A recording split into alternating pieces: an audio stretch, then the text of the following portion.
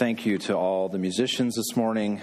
Well done. Thank you for your service, giving us the opportunity to just focus on the words and sing. What a great time together. I'm sure all of you know, I think Dick mentioned it earlier, that Hurricane Irma is supposed to hit the coast of Florida. I think it already hit the Keys this morning, and it's going to hit the west side of Florida and make its way up the coast. I'm sure many of you have friends or relatives who are down there who have evacuated. Maybe some are still there. But it's pretty powerful storm, supposed to do a ton of damage. So obviously we can be in prayer for the folks that are there, loss of homes and probably life as well. The people in Texas are still recovering, which thank you for those of you that gave toward the offering for Harvey. You can read about it in the bulletin, but just an amazing amount was given last week. We'll give you the total next week at the communication meeting, and we're just looking forward to partnering with the church down in Texas for that.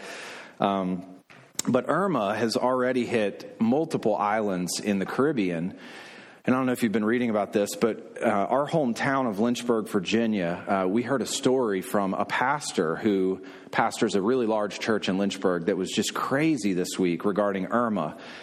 He had this, it's a good idea to take his wife on a 25th wedding anniversary trip to St. Martin in the Caribbean.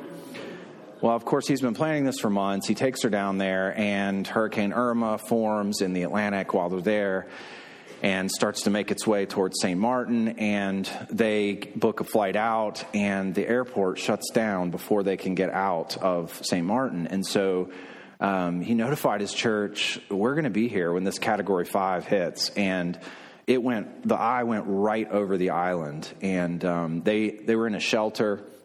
They're on St. Martin, had to spend the night during the worst of it in the shelter. He posted some stuff after the fact. They made it through, but he posted some stuff on social media, some pictures and everything, and said that they had been evacuated from their shelter at 5 a.m., and that right after they were evacuated, the roof of the shelter had been ripped off.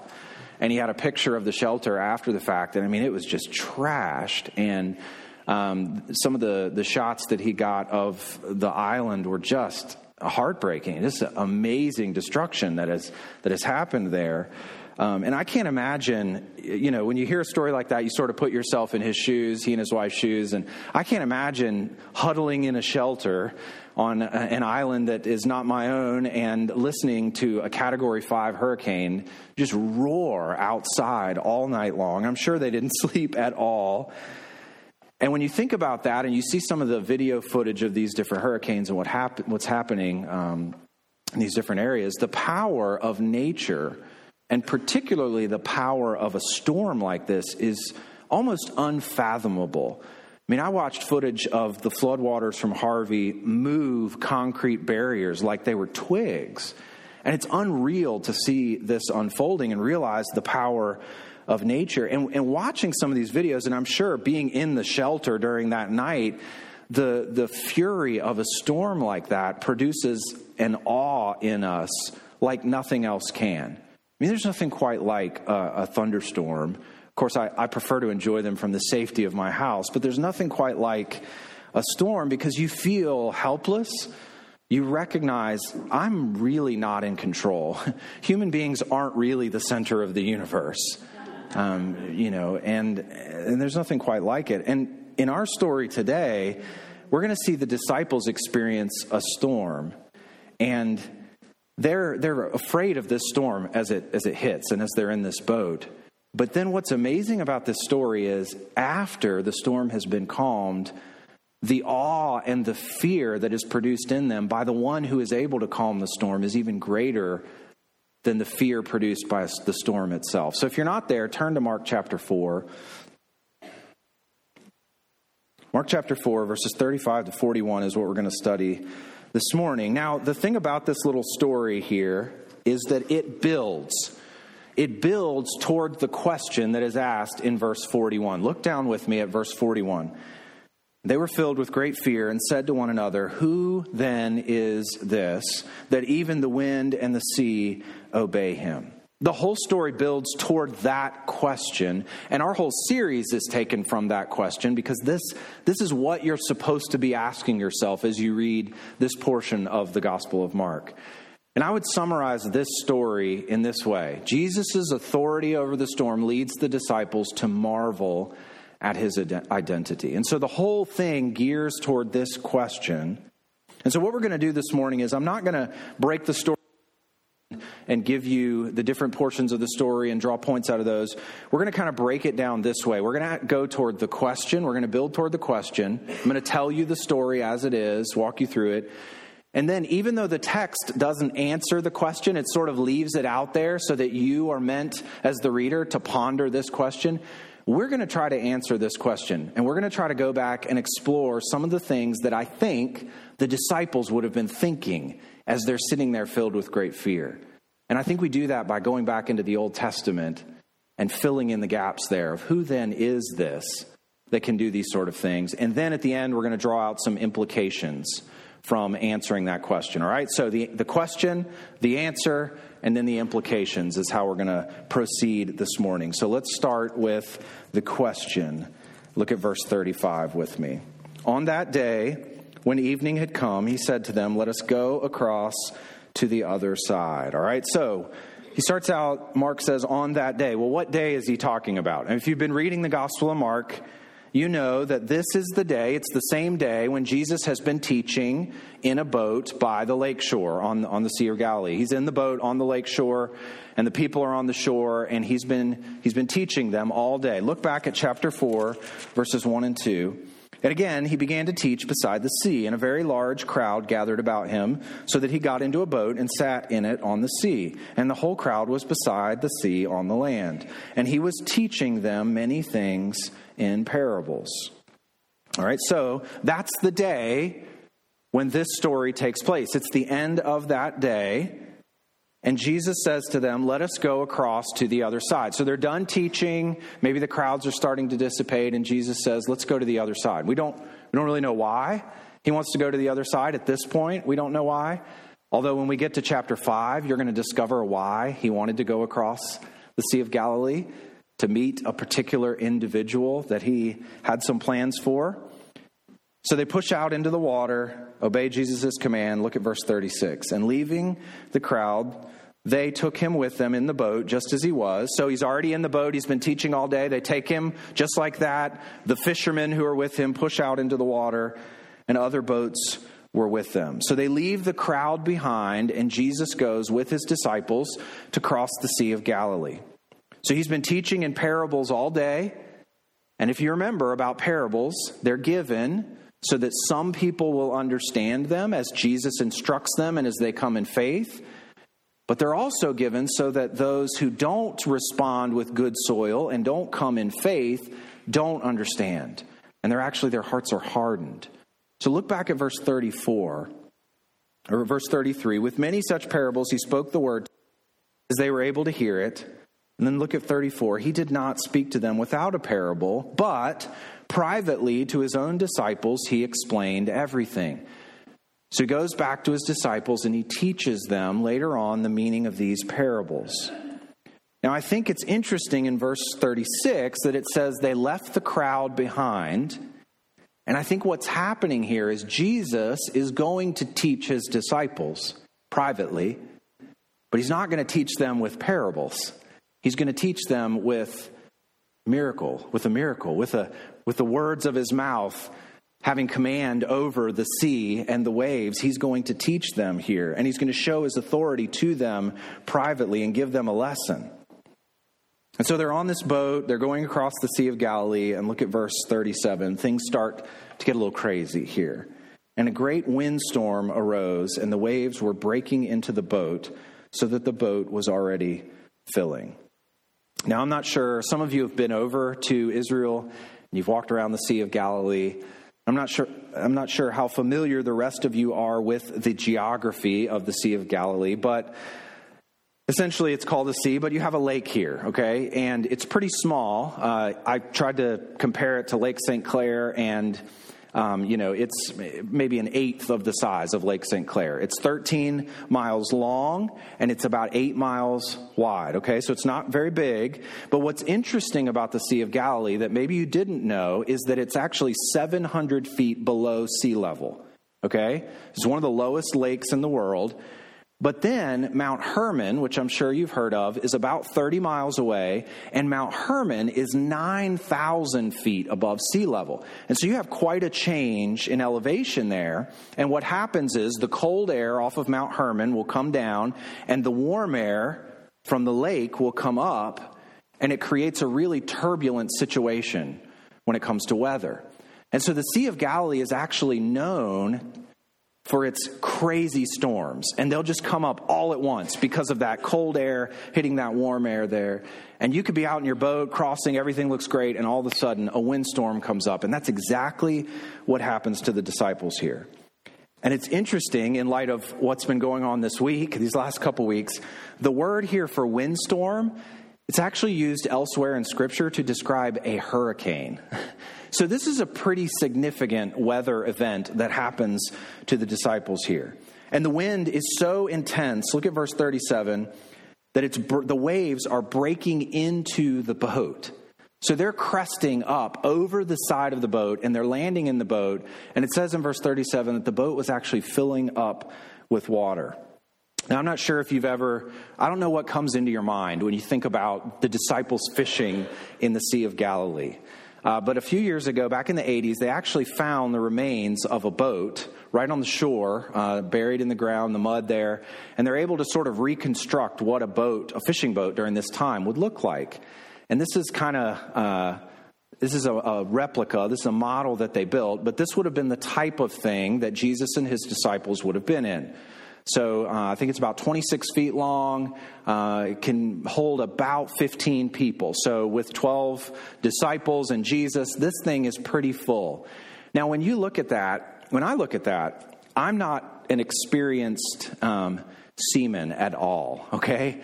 So I've been out on a boat a time or two, but I can't imagine being in that thing with 12, 13 other guys, and a windstorm comes up, and the waves are so big that they're cresting over the side of the boat, and the boat is filling up with water.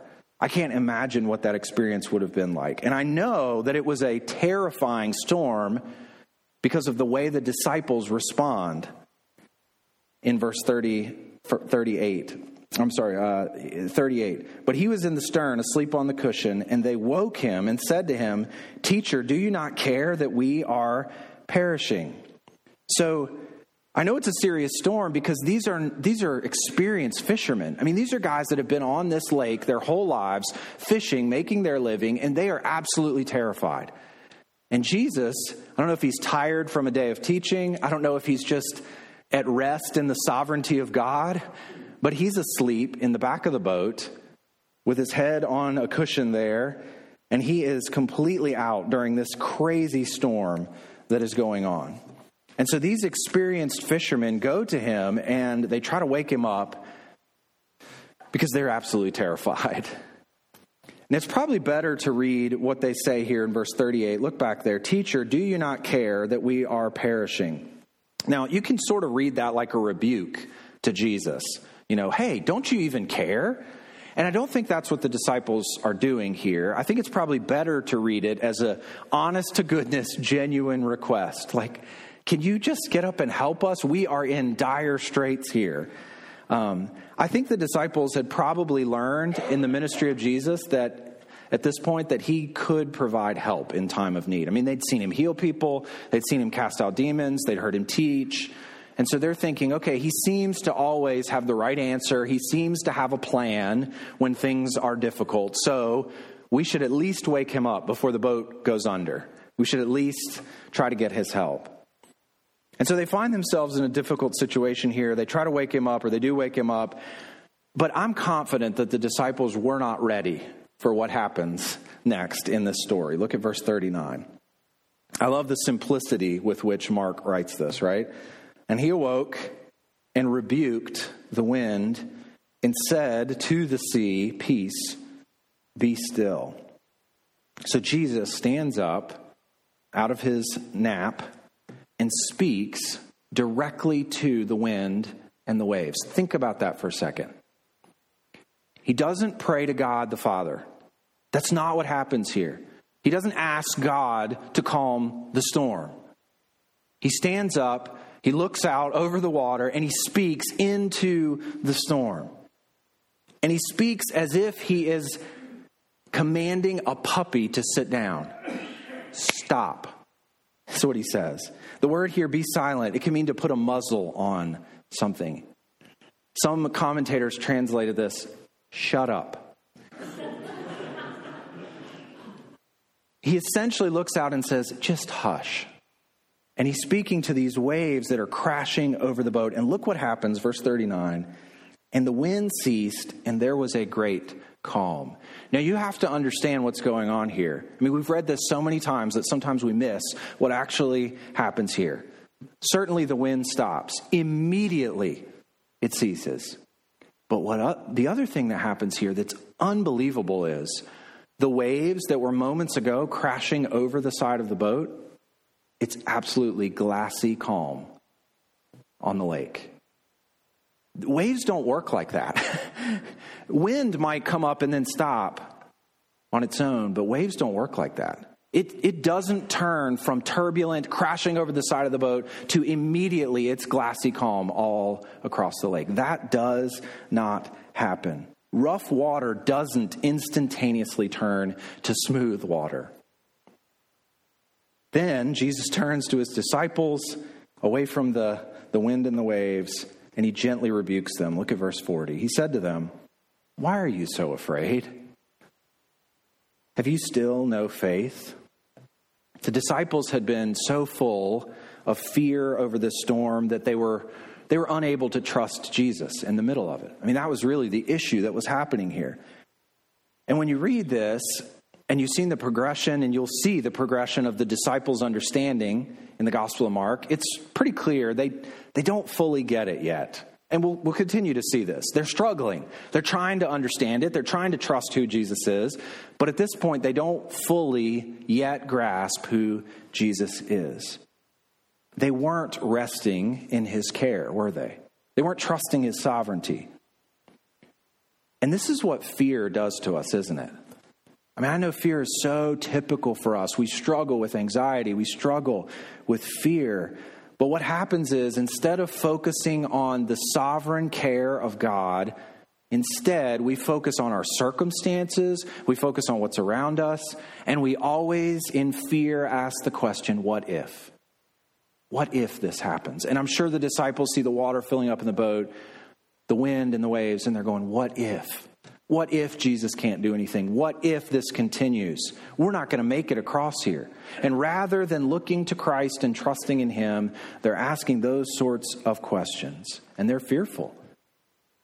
But what's amazing here is the fear that they feel over the storm pales in comparison to when they see someone calm the storm and have authority over the storm with his words. Look at verse 41. And they were filled with great fear. It's really interesting how it's written in Greek. It's like they were fearful with great fear. I mean, he's just using the same word and piling it up here to show that these guys are absolutely in awe and they are terrified by what they have just experienced. And they were filled with great fear and said to one another in their fear, in their awe, they're marveling and they're turning to one another, appropriately so, saying, "Who then is this, that even the wind and the sea obey him?" That sense of awe leads them appropriately to that question. And they wonder. And here it's like things have been taken to the next level for them. I mean, they've seen Jesus heal people, you know. That happened in the Old Testament. They've seen Jesus cast out demons. And probably other people could do that in different ways. But Jesus here speaks directly to nature. And the world around them, the natural world, obeys instantaneously to him. And so this takes it up another notch for them. I mean, this is the first nature miracle that we read in the Gospel of Mark. And so when the disciples see this, It's unbelievable to them, and it creates shock and awe in their hearts. But I love how Mark writes this, because he doesn't answer the question for you, at least not directly right after he asks the question. And what he's doing as he writes this book is he wants you to read this question, and he wants you to think, okay, who is this? What have I just read in the first few chapters about this guy who can calm the storm? And then he wants you to interpret everything that you're going to read after this in light of this man who has command over nature. This is the dominant question in this portion of the book of Mark. Who is this guy who can do this sort of thing? Who can this be? And of course, the question is supposed to sit there and make you think, but I want to take a stab at answering this question. I know you know the answer, right? He's God. Of course, we know that. But I want to take a stab at answering this question and fill in the gaps for you as we do that from the Old Testament. What would these Jewish men have been thinking? And what would have informed their thinking as they're watching this scene unfold before them? And that brings us to the answer here, all right? So to answer this question, we see Jesus have authority over nature. Okay, to answer that question, we need to think about the way that Scripture describes the sea, the wind, the storm throughout the Bible. Now, we can't hit every text here because there's so many good ones, and this would be a great study for you to do on their own. But I want to sort of paint a bit of a picture of how the Bible describes the wind and the storm and the waves. Go all the way back to creation, right? I mean, this had to have been in the disciples' mind. Who created the oceans and the storms and the wind? If you go all the way back to Genesis 1, what's interesting in Genesis 1 is that it appears to be that the world was in some sort of chaos before the orderly creation account. Okay? Look at these passages in Genesis 1, verses 1 and 2. In the beginning, God created the heavens and the earth. The earth was without form and void, and darkness was over the face of the deep. And the Spirit of God was hovering over the face of the waters. So you have this picture here of chaos. There's some sort of watery event happening here. And then Genesis, the rest of Genesis 1 and into chapter 2, describes God commanding by his voice and creating by his voice and bringing order to chaos. That's what's happening here. He's bringing order out of chaos. And he's doing that by his words. His words are powerful. And throughout the Old Testament, you see this. God is the one who has authority over the storms, over the ocean. I mean, there's a story that happens very quickly in Genesis that describes this, isn't there? Genesis chapter 8, after the flood. But God remembered Noah and all the beasts and all the livestock that were with him in the ark, and God made a wind blow over the earth, and the water subsided. God was in complete control and command. He initiated the flood. He caused a flood that would cover the entire earth. And then when he was done with it, he was the one who wiped it all up. And he was the one who put everything back together and caused the waters to dry up and to recede. He has command over all of it with his voice. God does this in the Old Testament, right? Psalm 18. Listen to this. The Lord also thundered in the heavens, and the Most High uttered his voice, hailstones and coals of fire. And he sent his arrows and scattered them. He flashed forth lightnings and routed them. Then the channels of the sea were seen, and the foundations of the world were laid bare at your rebuke, O Lord, at the blast of the breath of your nostrils. It's God who has command over the elements of nature. Look at Psalm 33. By the word of the Lord, the heavens were made, and by the breath of his mouth, all their host. He gathers the waters of the sea as a heap. He puts the deep in storehouses. He's the one that does that by the word of his mouth. I love how Psalm 33 describes that. Let all the earth fear the Lord. Let all the inhabitants of the world stand in awe of him. For he spoke, and it came to be. He commanded, and it stood firm. It's by God's words that everything that exists came into being. God's words are his actions. When he speaks, it's not just words coming out. He performs things and he acts by his words.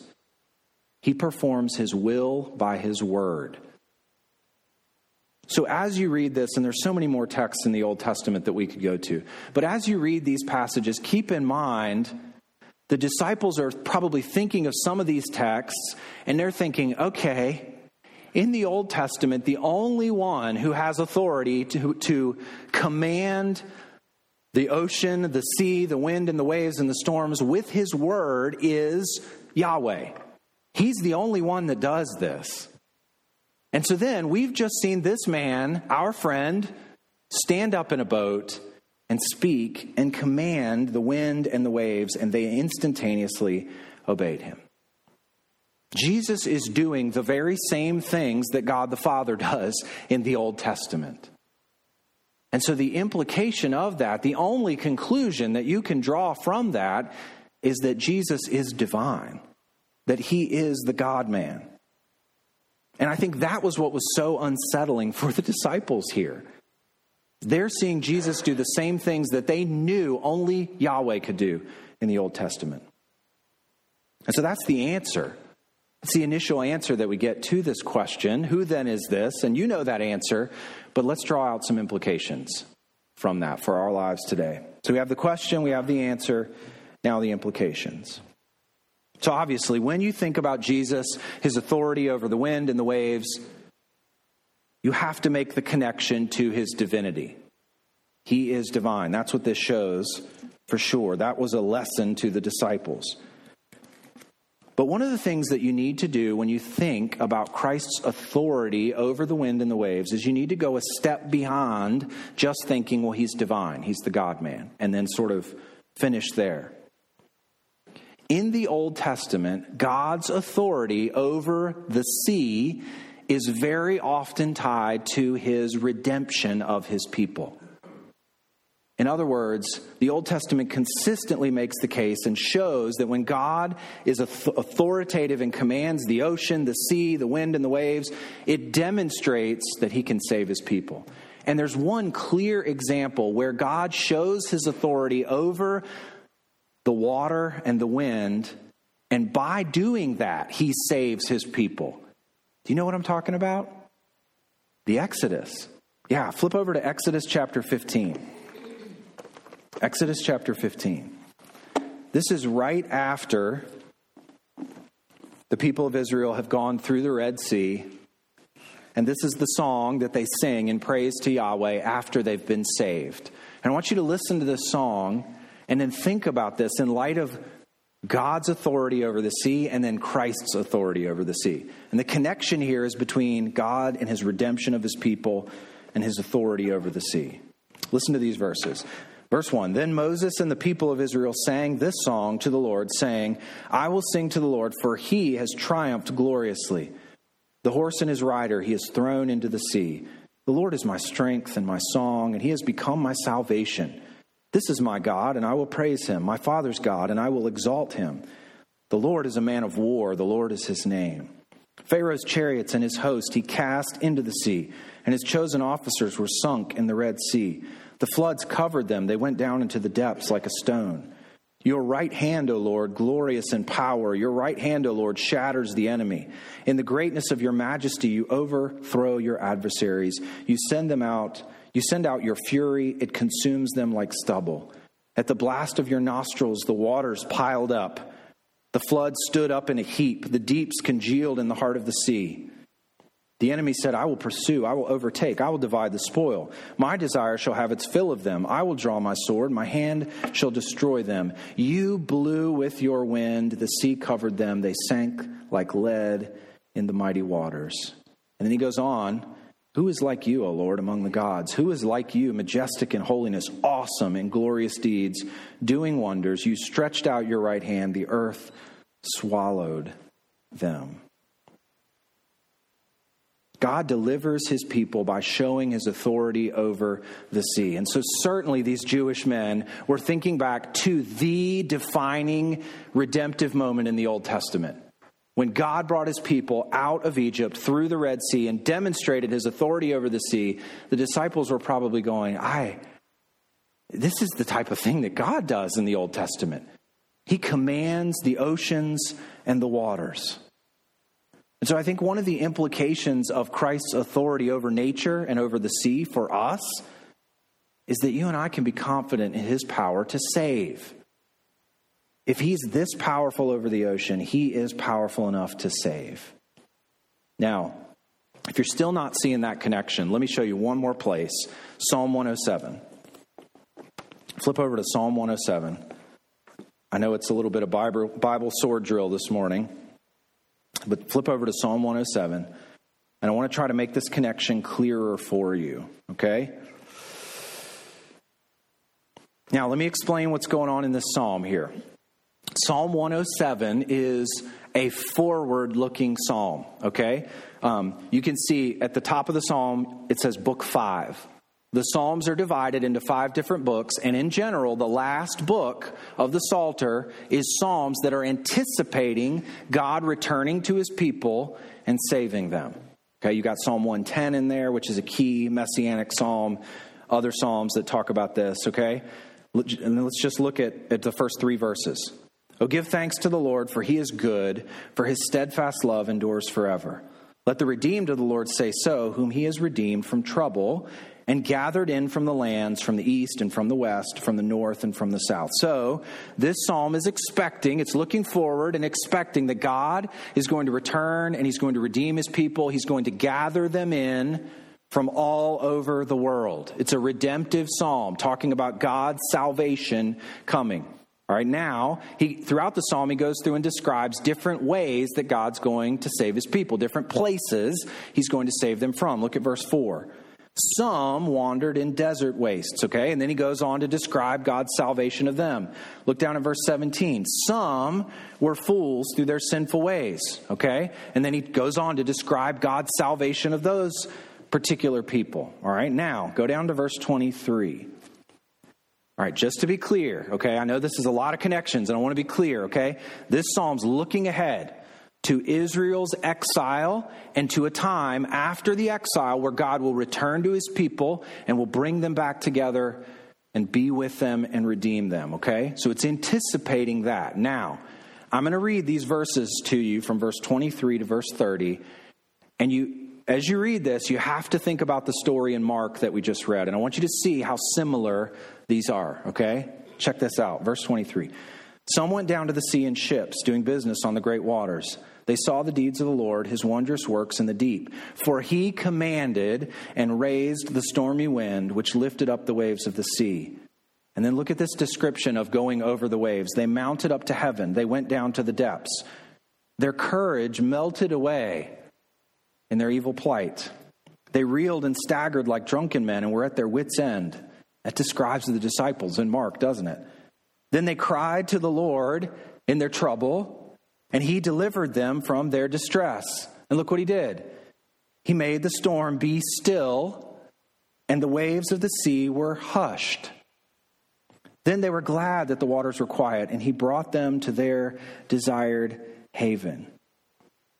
I mean, the story in Mark follows this almost exactly in what happens there. And it's a very similar description. And so the implication here is that God has returned to his people in Jesus, because just like God in the Old Testament, Jesus has the power, the authority to rule over nature, over the wind and the waves. This is the type of thing that God does and will do. And lo and behold, this is exactly what Jesus Christ does. And so there's a good chance that the disciples may have even pondered some of these things from Psalm 107. And I think Mark definitely intends us to ponder these things. So how do we respond to this? What are the implications of this for our lives today? Jesus' divine authority, and at the same time, coupled with that, his redemption of his people, his salvation. How do we respond to that? Well, look at the next verse here, verse 31. Let them thank the Lord for his steadfast love, for his wondrous works to the children of man. We're to thank the Lord for his covenant faithfulness. He's chosen to enter into a covenant with us through the redemption that is secured in Christ Jesus. And our response to seeing that redemption, to seeing that authority, is to thank him, to humbly come to him and rejoice that he doesn't cast us aside when we fail.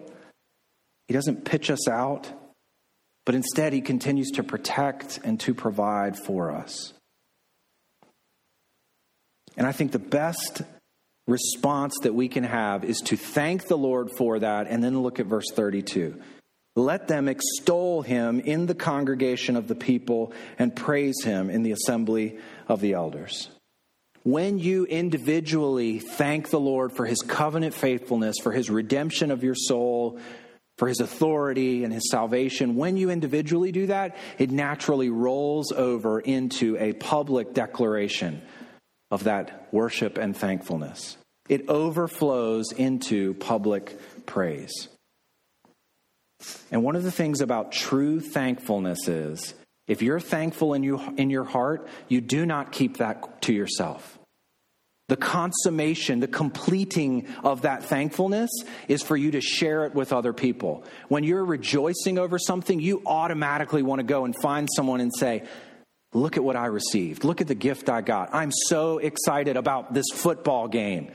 You don't keep it to yourself. You go and you share it with other people. And so when we're truly grateful for God's divine authority and Christ's salvation of our souls, there will be public praise that results from that. I think that's the implication of Psalm 107. And so here's what we're going to do this morning. All right, we have a couple minutes left. We're going to have a few moments of silence. I'm going to give you the opportunity to, in your seat, reflect on these things, reflect on the words of Psalm 107, of the redemption that the Lord has brought to your life. And then I'm going to pray, and then we're going to publicly together fulfill verse 32. Let them extol him in the congregation of the people and praise him in the assembly of the elders. We're going to publicly praise the Lord as a congregation together, all right? So individually for a couple seconds here, let's thank the Lord for his steadfast love, and I'll pray and then we'll sing.